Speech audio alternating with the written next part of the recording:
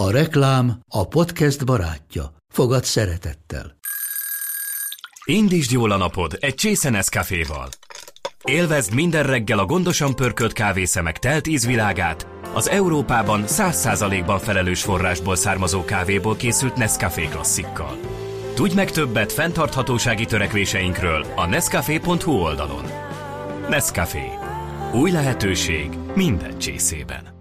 Ez reklám volt, jó volt.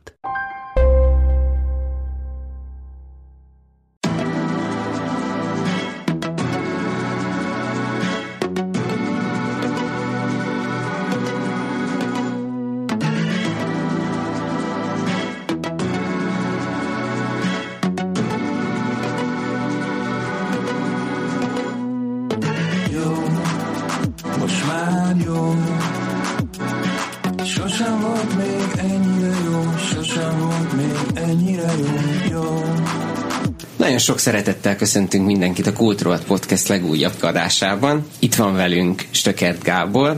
Sziasztok! És Matalin Dóra. Sziasztok! És témánk pedig az Érkezés Arrival című Denis Villeneuve film lesz, amiről már most előre szólunk, hogy spoileresen fogunk beszélgetni, úgyhogy csak azok hallgassanak innentől minket, akik már hozzánk hasonlóan látták a filmet. Én még bedobnám Földi Gábor nevét, aki eddig beszélt. Ja igen, én Földi Gábor vagyok. Denis Villeneuve legújabb filméről van szó, ami egy olyan történetet mesél, ahol egyszer csak 12 furcsa űrhajó megérkezik a Föld legkülönböző pontjaira, és az emberek nem igazán tudják, hogy mit kezdjenek ezzel a helyzettel. Amy Adams és Jeremy Renner a két főszereplő, és hát ismét egy olyan tudományos, fantasztikus filmről van szó, amit összemutatnak be, és ilyen tudós emberek, nem szupersztárok, meg akcióhősök a főszereplők, hanem rendes dolgos emberek. Keményen dolgozó kis emberek. Keményen dolgozó kis emberek, igen. Igazából, hogyha így elkezdünk beszélgetni a filmről, és ahogy mondtuk, spoileresek, rontócosak leszünk, bennem az merült fel, hogy mennyire éreztétek azt, hogy a film végén tényleg nagyon drasztikusan ment rá esetleg az érzelmekre is arra, hogy az a nagy csavar mindenképpen egy erős érzelmi sokkot vagy hatást hozzon ki a nézőkből. Maximálisan. Tehát teljesen egyértelmű, hogy erre rámentek, de én azért nem tudok haragudni ilyenkor, mert hatott. Tehát én sírtam, ahogy azt kell, nem csak a film után, de még a kocsiban is hazafelé, és hogyha valami ilyen nagy hatással van rám, én arra nem tudok haragudni, de hogy a kérdésedre válaszoljak, teljesen egyértelműen érezhető volt a hatásvadászat a zenével, a képekkel, tehát a film utolsó 10 perc az nagyon keményen ráment arra, hogy sírjatok. Én meg azért nem tudtam haragudni, mert az eredeti novellában vagy kisregényben megvan ugyanez a vonal. Tehát ugye Ted Chiangnak az Életed története című kisregényéről van szó, és az is hasonlóan épül fel, mint a film, hogy így váltakoznak egymásra a látomások, vagy hát ugye az elején még nem tudjuk, hogy azokat így nem megélte már a szereplő, hanem előre látja, és az űrlényekkel való kommunikáció, és az egésznek ez a gerince, hogy a nő az elmeséli a kislánya történetét, meg az, hogy a kislány az meghal, aztán a végén összekattan az egész a űrlényes szállal, hogy hát ő ezt még mind csak megélni fogja, még nem élte meg, csak ugye miközben nyelvészkedett az űrlényekkel, elkezdte máshogy megélni az időt, mert hatott a gondolkodására űrlényes nyelve. És ugye ezért érdekes, hogy ez egy 98-ban megjelent novella, és attól függetlenül meg főleg a külföldi amerikai kritikákban lehetett azt olvasni, hogy ennek a filmnek hibátlan az időzítése az amerikai elnökválasztási kampány után, ahol központi szerepet játszott a fal, amit a mexikóiak fognak kifizetni Trump elnök szerint. És ezt hogy hozták össze ezzel? És hát úgy hozták össze, hogy ennek a filmnek az alapvető üzenete az, hogy ha itt mi tényleg civilizációként akarunk gondolkodni, akkor nem arra van szükség, hogy falakat emeljünk, hanem hogy hidakat egymás között. És hogy amíg egymással nem tudunk beszélgetni, és amíg azzal vagyunk kiakadva, hogy kinek egyébként milyen a bőrszíne, vagy miben más tőlünk, addig itt nem számíthatunk arra, hogy mi más bolygókat, vagy naprendszereket hódítunk meg, és hogy itt van, hogy itt ebben a filmben eljöttek az érlények, és elmagyarázták nekünk, hogy ha komolyan akarjátok venni magatokat, akkor lesztek szívesek megtanulni kommunikálni. Szerintem nincs jelentősége, mert az amerikai kritikusok jelenleg minden létező filmbe belelátják a Trumpot. Tehát ezen a héten bemutatnak egy új Amy Adams filmet, egy másikat, és abba is belelátták, pedig az egy teljesen másik sztori, ez az Éjszakai ragadozók című film, egy thriller, és abba is bele tudták magyarázni. Tehát tényleg most bármibe bele tudják. De szerintetek nem volt egyébként egy nagyon meghatározó része ez az üzenet a filmnek, meg az, hogy az idegenek megértése, és ugye a Földön belül is, akik idegennek számítanak nekünk, az egyébként milyen sokat számít.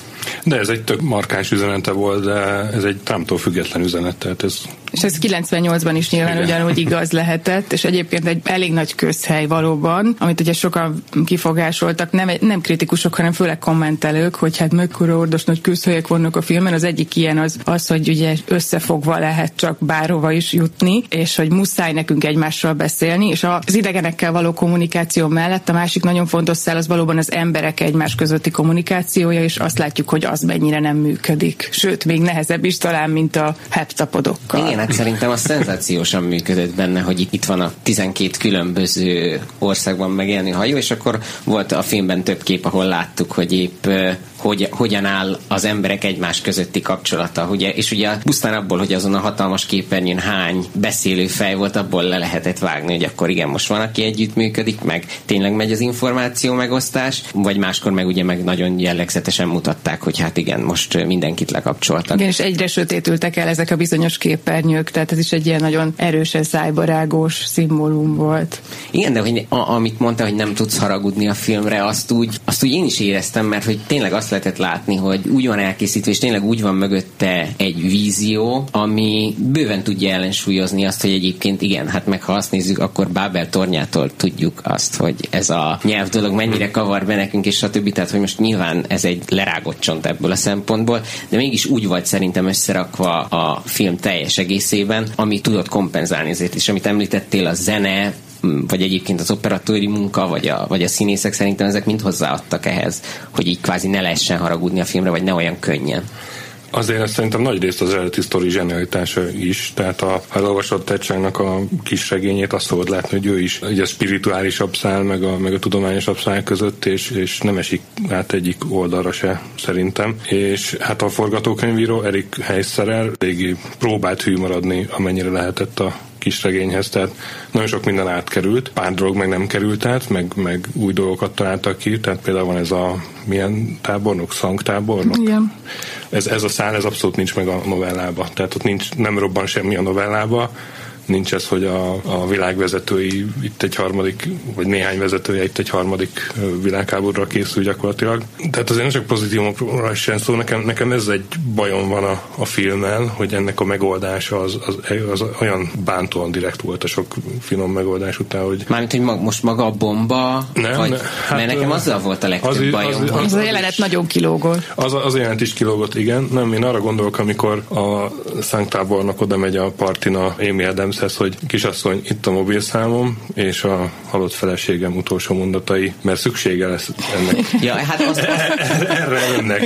Azt ez, csak simán túltolta. Ez egy annyira, igen, tehát nem is tudom, lehet, hogy itt a producerek erőltették ezt, hogy figyelj, a átlagnál kevésbé okos nézőnek is magyarázzuk ezt el valahogy, de hogy az nekem nagyon kilógott, az bántott legjobban, kicsit a bomba is, igen.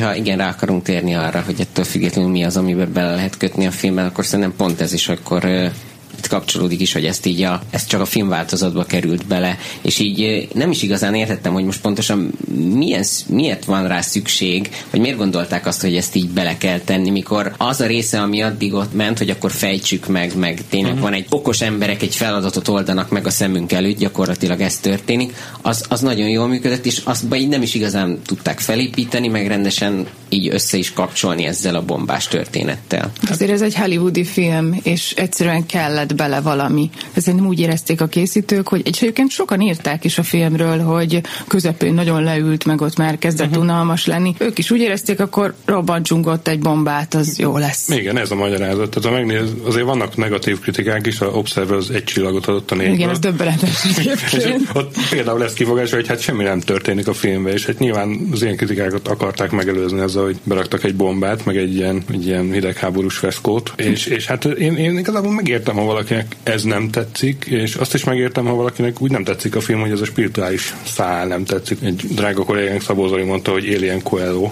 a film. Én még azt is meg tudom érteni, valakinek ez nem jön be, mondjuk annak valószínűleg az eredeti kisregény se fog. Ez az Alien Coelho, ez erre az üzenetre vonatkozott, nem? Hogy igen, persze. hogy akkor fogjunk össze, mert csak úgy lesz jó. Hát meg az Amy Adams vonalra is, tehát az ő gyerekével kapcsolatos szára is, hogy ugye ő úgy vállalja ezt a gyereket, úgy vállalja ezt az egész anyaságot, hogy tudja, hogy milyen tragikus lesz a vége. De azt mondja, ki is mondja, mert azért ebben a filmben is, ebből is látszik, hogy nagyon hollywoodi produkció, minden jól ki van mondva a végén, hogy tutira értsed. Mondjuk én ott annyira bőgtem, hogy nekem mindegy volt, de azért észrevettem, hogy nagyon kimondja, hogy ő akkor is végig akarja járni ezt az utat, hogyha tudja, hogy milyen szomorú a vége, mert neki ez így is megéri. És szerintem erre gondolt az Olika, amikor azt mondta, hogy hát igen, ez már nála túl sok. Igen, ez ki van mondva, de előtte meg, tehát tényleg nincs előtte nagyon sok minden kimondva, hanem így tök finoman adagolja, nem is értesz semmit, aztán egyszer csak összekattan, és akkor megerősítik ezek a kimondások, hogy tényleg jól gondolod. Igen, tehát nekem is inkább az volt az érzésem, bocsánat, csak hogy a végén inkább, hogy amennyire a film nagy részében a csend, meg az, hogy amire azt lehet mondani, hogy jaj, nem is történik benne semmi, az ilyen nagyon szépen működött, azt a végén tényleg így mondtam korábban, hogy így túltolták, hogy így jó, akkor ez is legyen egyértelmű, meg figyelj, akkor ezt is elmagyarázzuk neked, hogy erről szól, és hogy addig pedig tényleg olyan szépen, meg az Amy Adamsnél is attól függetlenül, hogy főszereplő, meg tényleg az ő nézőpontjából zajlik nagyjából majdnem az egész film, attól függetlenül tök sokszor van, hogy így tényleg csak azt látjuk, hogy reagál a dolgokra, vagy hogy egyébként csendben van, vagy nagyokat hallgat, meg szerintem zseniálisan sikerült átadni azt, hogy mennyire sziszifuszi és béna munka az, hogy akkor jó 18 óránként akkor fel tudunk menni, akkor fel kell venni azt a ruhát, utána is és nem is igazán tudjuk, hogy kezdjünk, mert az egész ugye főleg az elején volt szerintem igazán érdekes, mikor tényleg fogalmunk se volt arról, hogy ezt így hogy kellene megoldani, hogy akkor volt benne egy ilyen tényleg lélekölő dolog, és hogy azt nem tökéletesen sikerült átadni. És hogy az, hogy keményen dolgozó kis emberek, és itt van, hogy egyébként egy skifi, de hogy mégis azt érezted át belőle, hogy egyébként ez milyen robot. Igen, nagyon szép visszafogottság jellemezte egyébként tényleg a filmet a végét leszámítva. A zenében ugyanez megjelent, hogy ilyen kis prüttyögő, tényleg hihetetlen elegáns volt az egész, és a végén ott meg aztán a gyeplőt a lovak közé. De én azt gondolom, hogy ott váltott ugye át egyértelműen drámává. Mégis azt gondolom, hogy mert annyira elegáns volt az egész, és olyan jó ennek a rendezőnek az arányérzéke egyébként más filmjeiben is, hogy ez így még mindig védhető. Igen. Tehát bármennyire is gúnyolódom, meg mondom, hogy közhelyek, meg hatásvadászat, mondom, sírtam rajta, és szerintem jó volt, és ezzel együtt is jó volt. Nekem egyébként az elméletem, hogy kinek van gyereke, az jobban meghatódik ezen az egészen, mint akinek nincs. Jó, ez egy nagyon eredeti elmélet. Nem, ez az elmélet, amit falra másztam, amikor még nem volt gyerekem, hogyha bármilyen filmmel, könyvvel kapcsolatban, vagy egy gyerekekkel kapcsolatos tragikus hírről valaki odavetette nekem, akinek már volt gyerek, hogy te ezt nem értheted, mert neked nincs gyereked. Én akkor így, nem már, azért, mert nincs gyerekem, érzéketlen vagyok. Most, hogy már van gyerekem, kicsit egyetértek a stökivel, és ez borzasztó. Akkor én se értettem a filmet? Nem ezt akartam mondani. Én saját magamon egyébként tök jól lett volna én pont tenni a novellán. Én ezt először ilyen 2005-6 körül olvastam, amikor a szerző fölrakta a honlapjára, akkor lehetett ingyen tölteni. És akkor elolvastam, és én teljesen oda voltam ettől a hard science vonaltól, hogy a nyelvészek ott próbálnak, és ott egyébként még jobban, még több tudománnyal van ez kifejtve, sőt, grafikonok vannak a novellába belerajzolva, tehát ilyen szinten.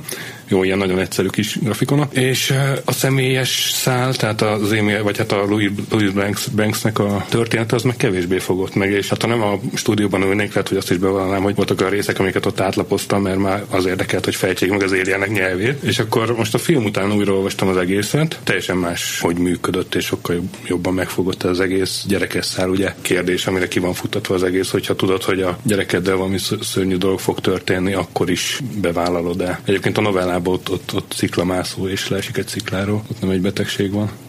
Tehát az egész kérdés egyébként felveti azt az izgalmas kérdést is, hogy a szabad akarattal mi van, és ezzel nem nagyon rugóznak. Filmbe se, meg a novellába se, itt még azért lettek volna ebben lehetőségek, mélységek. Igen, meg egyébként is azt éreztem, hogy nem szeretném minden áron tehát, hogy láttuk, hogy ez egy tényleg felépített és fontos szál volt, de hogy a végén, amikor már így tényleg kiderült meg minden, akkor azt éreztem rajta, hogy ezt nem szeretné egyébként túlmagyarázni. És akkor ezt is fel lehet hozni egyébként ellenérvként, hogy nem is próbált meg esetleg mélyebbre menni azokkal a kérdésekkel, amikkel érdekesen játszik. Meg nekem a másik, ami eszembe jutott róla ennek vonalán, hogy mennyire viseli meg azt, vagy mennyire lesz akkor túlságosan dramatikus karakter attól, hogy így látjuk folyamatosan a filmben, és úgyhogy először fogalmunk sincs róla, hogy akkor ez most tehát hogy eleve így kizökkenti a nézőt, maga a szálnak a kezelése, hogy akkor most itt van egyébként egy anyuka, aki nem is emiatt kerül be a történetbe, azért, mert hogy tényleg ő a legjobb a munkájában, és ugye ez még mindig ritkaság számba megy, hogy őt megismerjük, és akkor egyszer csak egy ilyen szállal húzzák ki a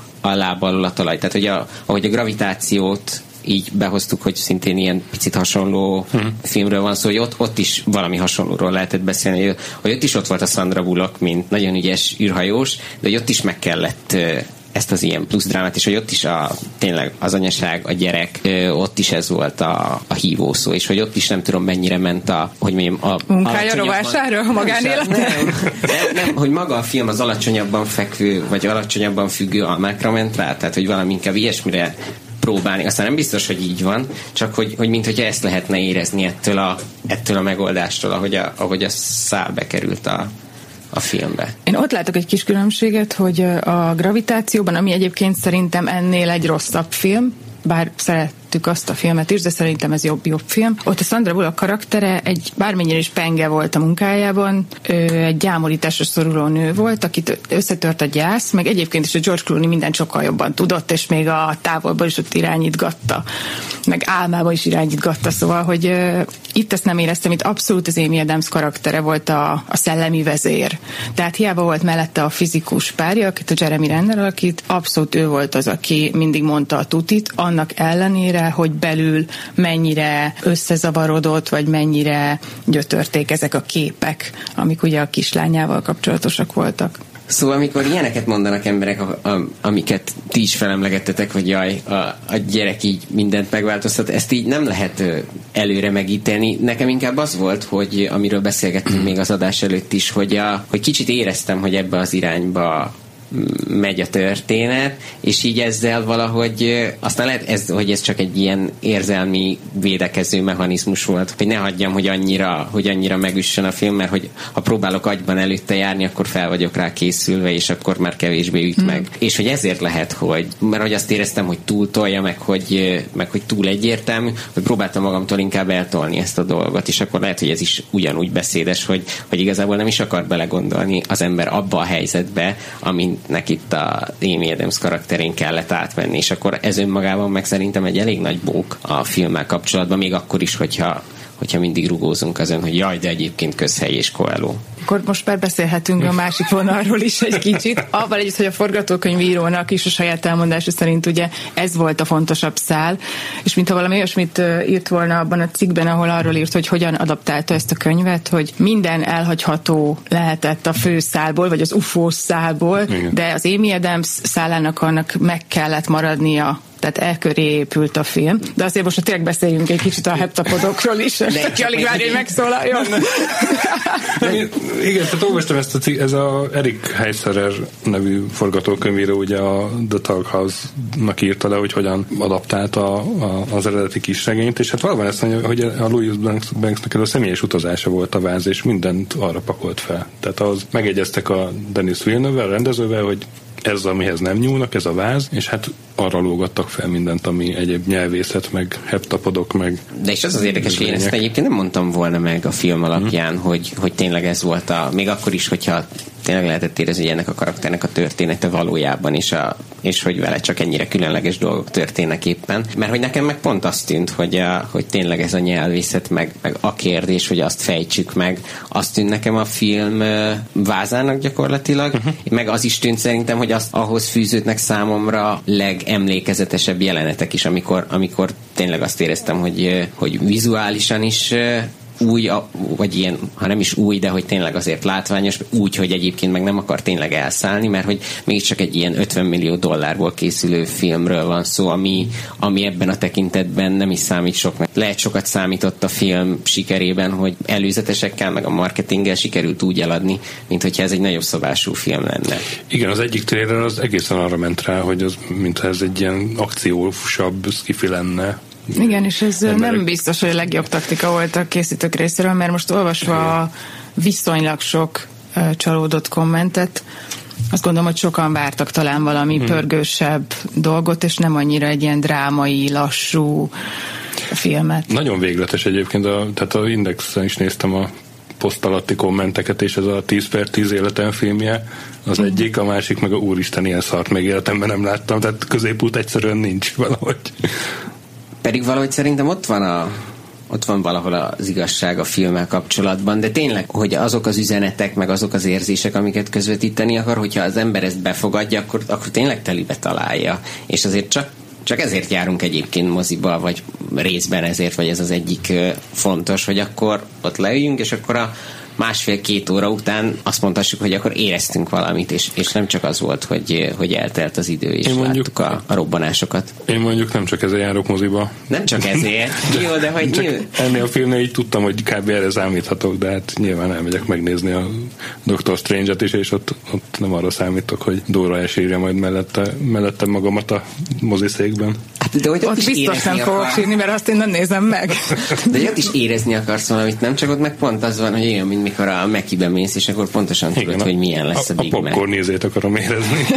Igen. meg a retinámat kényeztetni. És ha már említettük a Strange-et, nem tudom, hogy mennyire most ez az ilyen új gimmick vagy ilyesmi, de azzal, hogy ugye, hogy mentek befelé a kagylóba, és ugye ott is az volt, hogy a gravitációs tér egyszer csak megváltozott. Igen. Ott az emlékeztetett a Strange-re szerintem, de attól függetlenül ebben a filmben meg azért volt jó, és ezt egyébként írták kritikákban is, hogy viszonylag egyszerű módszerrel sikerült felhívni a figyelmet arra, hogy nem csak egyféleképpen lehet ránézni a dolgokra, és hogy ott is egy ilyen egyébként látványos, meg ebbe a zsánerbe beleillő dolog, hogy akkor milyen félelmetes, most megyünk be az Alien hajóba, és aztán meg nem az történik, amire számítunk. És ugye a filmben is nagyjából ez van, mert pláne így akkor a marketing után azért sokan nem gondolták, hogy egy ilyen típusú űrlényes filmről lesz szó.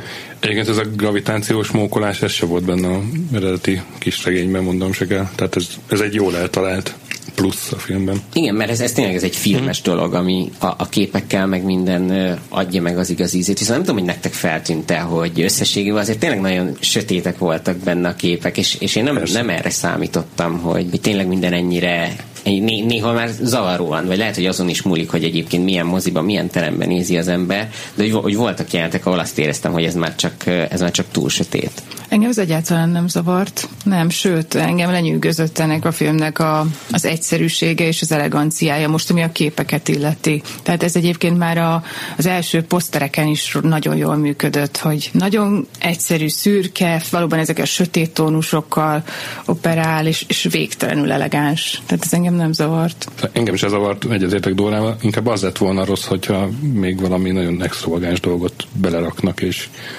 az elvonja a figyelmedet, meg azon agya az, hogy az miért így néz ki, miért úgy néz ki. Tehát akkor nem véletlenül nem a Roger Deakins lett ennek a operatőre, ugye? Mert hogy akkor dolgozott már együtt többször. Igen, pont azért, hogy én ezért így meglepítem, meg azt gondoltam, hogy akkor a Villeneuve-nek is fontosak ezek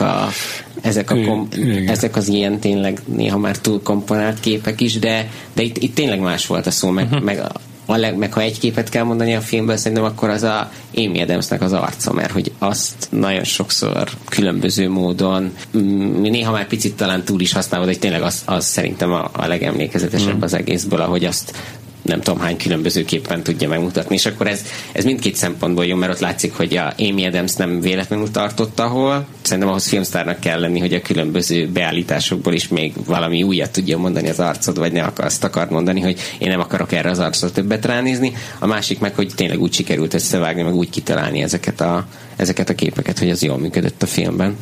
Igen, hát őt most akárhogy is a 6. Oscar jelöléséig biztos elviszi ez a film. Aha, és meg is érdemli. Igen, szóval ez teljesen rendben van. Ő tényleg filmről filmre lett egyre jobb színésznő, és most már oda jutott, hogy a legjobb szerepeket ő kapja. Meghálálja a lehetőséget. Tehát én is azt éreztem, hogy rengetegszer mutatták az arcát tényleg, de nem volt sok. Jó volt nézni azt, hogy ezekben az extrém szituációkban, hogy ő az első ember, vagy az egyik első ember, aki találkozik az idegenekkel, hogyan reagál, és hogy mennyire akarja őket megérteni, hogy mennyire rákattan erre az egészre. Igen, és hát mellett egy kicsit el is halványul azért a a Jeremy Renner, meg a Forest Whitaker, meg összes többi. Hát meg eleve a Jeremy Rennertől azt tökre értem, hogy miért vállal be egy ilyen szerepet. Ebből a szempontból tök fontos, viszont másik szempontból meg látjuk, hogy miért nem elsősorban őt keresik az ilyen szerepekkel. És nem volt szerintem bántó, tehát hogy nem lógott ki a dologból, csak látjuk, hogy ez a karakter egy másik színész kezében lehet, hogy emlékezetesebb tudott volna lenni. Igen, és lehet, hogy az nem lett volna jó. Lehet, mert egyébként meg a kémiájuk az szerintem tényleg rendben volt, és azt így tényleg elhitted, hogy ez a két. Tehát ott, ahogy a Renner olvassa fel az előszóból azt a bizonyos a nyelv az első fegyver idézetet, azt hiszem az volt, ott levágós volt, hogy oké, ez a két ember össze fog jönni, és teljesen logikusnak tűnt, és hogy ez tényleg fontos, csak hát amit itt nyerünk, azt ott elveszítjük. Forest Whitaker meg szerintem ezzel a Weber ezredes szereppel nem igazán tudott, úgy nem is nagyon volt túl mozgástér, de hogy meg se próbált vele szerintem semmit csinálni. Hát így fenntartotta a profilját a szakmában, ahogy mondod. Kb. Biztos, hogy kap még 10 ilyen szerepet ezek után. Előtte is kapott már 15 ilyet, vagy nem tudom, 105-öt, szóval efelől nyugodtak lehetünk. De egyébként ezek a férfi karakterek, ezek kb. Annyira voltak megírva, mint az összes többi filmben a női karakterek, szóval ez ennyi. Most itt egy picit cserélődtek a szerepek. És én megint az eredeti kisregényre jönnék, mert ott is ez van tényleg. Annyira a nyelvészcsajról szól az egész, hogy nem nagyon jut Rivalda fény mellette se a fizikusnak, se a Weber ezredesnek. Így felbukkannak, meg nyilván egy ponton már novellában is sejteni lehet, hogy ő lesz a kislány édesapja. Mármint nem az ezredes, hanem a fizikus. De hogy teljesen el vannak dugva a novellában is, és így nem érzed azt, hogy ott hiányod lenne a karakterek viszonylag egyszerűsége miatt. Igen, és ez egy tök nehéz dolog, mert általában azért viszonylag könnyen lehet szétszedni filmeket, hogyha ennyire a legtöbb karakterre azt tudod mondani, hogy hát vagy nincs rendesen megírva, vagy egyébként a színész nem hozza ki belőle azt, és itt valahogy tényleg olyan a film, vagy olyan minden más, amit köréjük raknak, hogy nem számít, vagy nem tűnik annyira fel, hogy az ember eljusson odáig, hogy ezen, nem is tudom, felhúzza magát, vagy ilyesmi, mert ha felhúzza magát, akkor felhúzza magát azon, hogy nem történik semmi, hogy nem tudom, idegesítő a zene, vagy bármi más, de nem azon, hogy akkor a Forest Whitakert megint egy tucat szerepben látjuk, ami így hát a legtipikusabb viselkedés kb. Ebből az ilyen katonai szempontból a filmben. Ami még nekem eszembe jutott és érdekes volt, és nem csak azért, mert a Max Richternek volt benne a hallható a zenéje, hogy picit hasonló kiindulásból vizsgálta a kérdést, mint a Leftovers című sorozat, ahol szintén az volt, hogy egy HBO sorozatról van szó, ahol az emberiség egy része egyik pillanatról a másikra eltűnik a földről, és senki nem tudja, hogy mit kezdjen ezzel a helyzettel, és hogy ott is ezt éreztem, hogy akkor itt van valami nagyon különleges dolog, de akkor igazából ne arra koncentráljunk, hogy egyébként ez milyen harcokkal, vagy milyen egyéb látványos dolgokkal jár, hanem koncentráljuk arra, hogy egyébként ezt emberek hogyan élik meg a hétköznapjaikban, és akkor itt ahogy elkezdődött a film, hogy úgy tudtuk meg ezt az egészet, hogy nem mutatták az idegeneket viszonylag sokáig, az volt, hogy ugye próbált bemenni dolgozni, mint hogy ez átlagos nap lett volna, és akkor azt vette észre, hogy ez nem egy átlagos nap, és szerintem ez egy tök fontos, meg egyedi hozzáállás azok után, hogy egyébként már talán egyre inkább kikopnak ezek az ilyen földön kívüli filmek, mert hát azért már nagyjából elhasználtuk a történeteket, hogy lehet ezt megfogni, és hogy azért, mikor tényleg kapaszkodunk a mindennapi embereknek a hétköznapjaiban, meg abban, hogy ezt megpróbálják valahogy feldolgozni, akkor azzal még lehet újat mutatni, és akkor itt is ez volt, hogy igazából emberek a munkájukat, amit korábban is mondtam, munkájukat végezték, csak az éppen valami nagyon különleges dolog volt. Nekem egyébként az nagyon tetszett az elején, hogy ment be ugyanúgy a egyetemre előadást tartani az Amy Adams, hát leszálltak az érjenek, de... Igen, ő volt az egyetlen, aki bement aznap, de ő bement, elhivatott pedagógus. Jövő hónapban is jön a áramszámla. Meg hát ugye az ő életében azért is már elkezdték a szívet facsarni, hogy az ő életében ugye nincs más, tehát ő akkor is bemegy az egyetemre. Igen, mert ugye még akkor azt lehetett sejteni, hogy már túl van azon a tragédián. Igen. És egyébként ez nagyon jó volt, hogy mondtuk, hogy lassú, meg vontatott, meg nem tudom, de hál' Istennek túl sokat az elején nem tökörészett a film. Tehát első jelenet megtudjuk, hogy jönnek az ufók, második jelenet Amyt megkérik, hogy segítsen, harmadik Amy már a gépen ül és megy segíteni. Szóval ott nem tököltek sokat, és szerintem ez nagyon jó volt, mert nagyon hamar behúzott a sztori. Viszont a végéről egy picit beszéljünk, és itt a Stökire nézek, hogy bennem azért maradtak kérdések így a heptapodok ajándékával kapcsolatban. Vagy nem tudom, hogy ez ennyire homályban maradt az eredeti novellában is, hogy pontosan az, amit ők adni akartak nekünk, az nem igazán lett itt kifejtve. Ez homályban maradt. Hát nem. Hát annyi volt, hogy mármint hogy annyinak tűnt, hogy átadták a nyelvüket, ami elméletileg a kulcs ahhoz, hogy így máshogy, vagy hogy mindenki tudjon kommunikálni gyakorlatilag a Földön is, hogy akkor már inkább talán az érdekes, hogy hogyan lehet, hogy ezek a fura lények jönnek majd ide segítségért, és hogy az így pontosan mi lehet mert ugye elméletileg az van, hogy azért jöttek most, mert hogy később majd szükségük van az embereknek a segítségére, de az emberek csak akkor tudnak segíteni, hogyha képesek egymással kommunikálni. Igen, és ehhez kell ugye az, hogy az ő nyelvük segítségével másképp lássuk az időt. Most lehet, hogy ezt nagyon leegyszerűsítettük, kérdezem most itt, hogy erről van ez szó. Én ugye, nekem úgy rémlik, hogy a novellában még ennyire sincs ez kifejtve. Aha. És akkor ez azért van, mert hogy nem számít. Nem ez a lényeg, igen. Ennyire kihangsúlyozva, hogy emberek tudjunk beszélni egymással, az nem a novellának a találmánya, hanem a filmé. Mert hogyha abból indulunk ki, hogy Amy Adams karaktere az, aki a leginkább elsajátította az emberek közül ezt a nyelvet, tehát ő az, aki a leginkább él már a heptapodok ajándékával, és másképp érzékeli az időt, és látja a jövőt, mondjuk leegyszerűsítve, akkor az egy tök izgalmas kérdés, hogy ha mindannyian megtanuljuk, akkor mindannyian így fogjuk érzékelni az időt, ahogy az Amy Adams karaktere, mert az beláthatatlan következményekkel járna. Hát, hogyha van szabad akarat. Ja, igen. Ezt csúnyán átsiklottunk, amikor ezt először Szöki bedobta, hogy igen, erről ne beszéljünk. Szerintem miért dobtam be? Egymás farkával. És akkor ez le van egyébként a filmnek az értékéből? Szerintem hogy így, nem. hogyha... Nem. Hát jó, én már megint a kisregényre tudok hivatkozni, de ott ez jobban le van vezetve ilyen fénytörési fizikával, hogy igazából ez, hogy nincsen szabad akarat, ez így benne van a sorok között, hogy az Amy Adams az látja az utat, amin végig fog menni, és azt az utat látja, és azon megy végig, kész. Vagy nem az Amy Adams, hanem a Louise Banks. Hülyeség ilyet mondani biztos, hogy ez a spirituálisabb szál, ez jobban alá van támasztva a tudománnyal, de tényleg ez a helyzet, hogy megtalálja a Ted Chiang a fizikával azokat a dolgokat, amiket a fizikusok is nehezen értelmeznek, és többféle elmélettel próbálnak megfogni, és abból hozza ezt ki. És hát a filmben nem volt erre nyilván lehetőség. Hát nem tudom, hogy maradt el. Olvassátok, ez tök jó sztori. Egyébként a Ted Chiang, azt azért még mondjuk el, hogy egész életében írt talán 15 novellát, úgyhogy 90-es években kezdte az egészet, és most jelent meg a legutolsó talán idén. Szóval ő egy informatikus egyébként, akinek ilyen tök unalmas munkája van a szoftveriparban, csak úgy néhány évente kitalál egy zseniális sztorit, azzal megnyer mindenféle díjat, aztán most az egyikből film lett. De a többiből még nem készült film, tehát ez az első. Én úgy tudom, hogy nem, de aztán lehet, hogy igen. De hogy ez a leghíresebb novellás kötete, amiben ez a novella is benne, az most jelent meg magyarul, úgyhogy el is lehet olvasni. Tök érdekes az is, hogy mi más, meg az is, hogy a fordító az hogyan küzdött meg egy-két dologgal, ami így magyarra nehezen átültethető.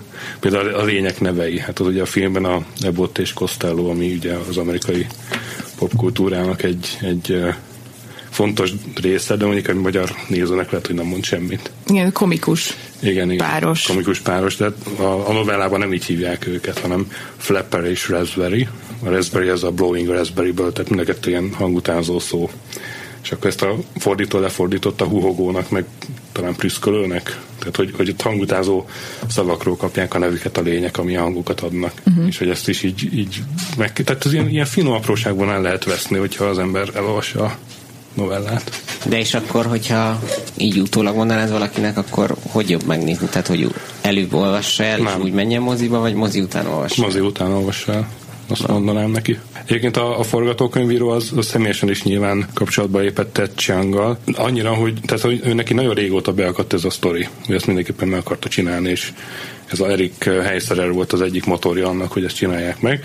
És egy ponton még mindenféle jókat is átadott neki a Ted Chiang, ami azért elég nagy bizalmat feltételez, és próbált minél inkább hű maradni az eredetihez, és ez azért látszik a filmben is nagyon sok dologban. Szóval ugyanakkor meg ami nem működött volna egyértelműen a filmen, azt meg tök ügyesen hidalta át.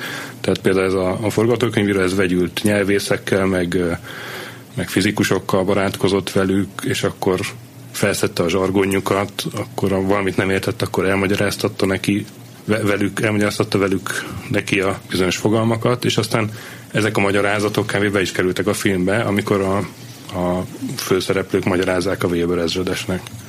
Szóval úgy... Itt hallotta vajon a szalámi technikát is az egyik ilyen? Igen. Szalámi taktika. Vagy taktika, igen. Bocsánat. De ezt úgy nem mondják ki, hanem csak arra utalnak, hogy a magyaroknak van egy külön kifejezésük erre. Ez a kifejezés olyannyira elterjedt a magyarok körében, hogy 500 kommentkapásban, de melyik az a szó? De mi az a magyar szó, amit a csávó mond? Igen, és nagyon féltem, hogy esetleg a podcastet le tudjuk úgy, hogy nem beszélünk róla, de a szalámi taktikát. Tehát ez sincs a kisregényben. De kedves, hogy minket is belevette. Igen. Ja, és az egyébként tök érdekes, hogy a forgatókönyvíró az rajzolt ilyen kör alakú, milyen grammok, logogrammokat. Hát ezek az ő szavaik, vagy mondataik helye. Tehát, hogy volt, amikor így, hát én ezt nem írom már körül, így egyszer lerajzoltam, mert megszívotta magát kicsit, mert ilyen PDF formátumban így utólag kellett csomó mindent szerkeszteni. Igen, mert PNG-t nem lehet berakni ezekbe a programokba, amikkel forgatókönyvet szokás írni. Így van, és akkor utólag hekkelgette bele, de úgy tehát ebben a cikkben vannak oldalak a forgatókönyv, és tök vicces, hogy ott vannak ezek a jelek. Hát szerintem a legtöbb dolgon átfutottunk a filmmel kapcsolatban, nyilván a mondani valóval, meg egyébbel kapcsolatban még ülhetnénk itt egy darabig, de szerintem egész jól összefoglaltuk az év egyik legjobb filmjét, egyébként még talán zárásnak ezt így, hogy voltak ezek a nagyon jó, meg nagyon nem jó kritikák, volt egy része mindenképpen tartja, hogy top 5-ös film lesz így egyébként nem annyira jó éves felhozatalban. Így zárásként erről mit gondoltok?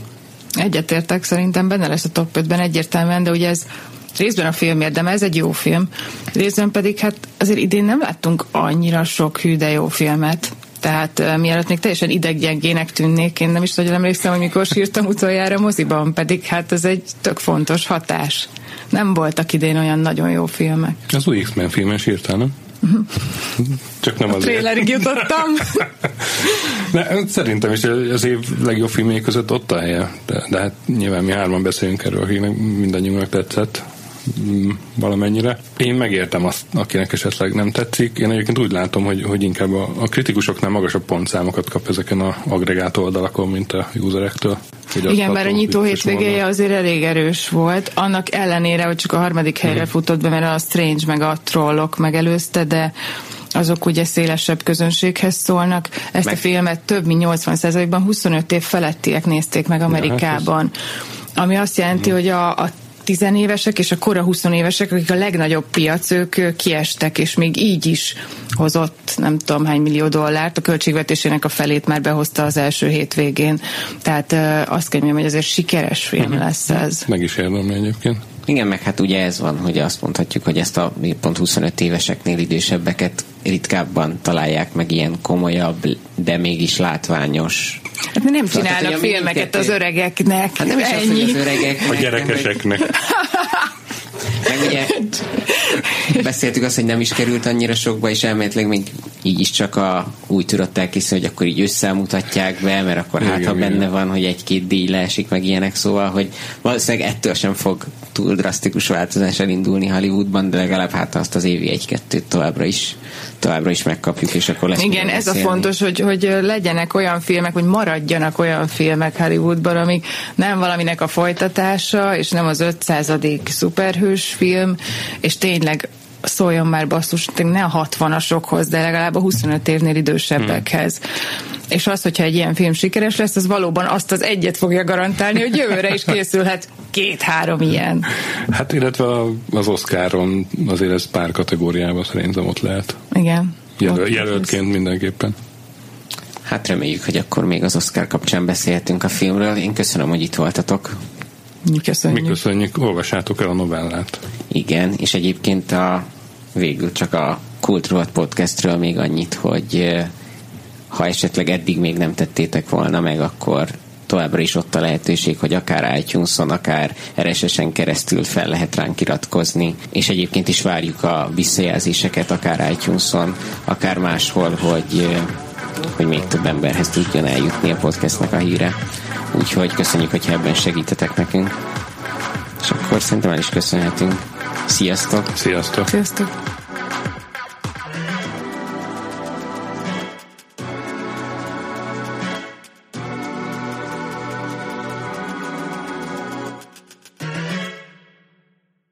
A műsor a Béton partnere.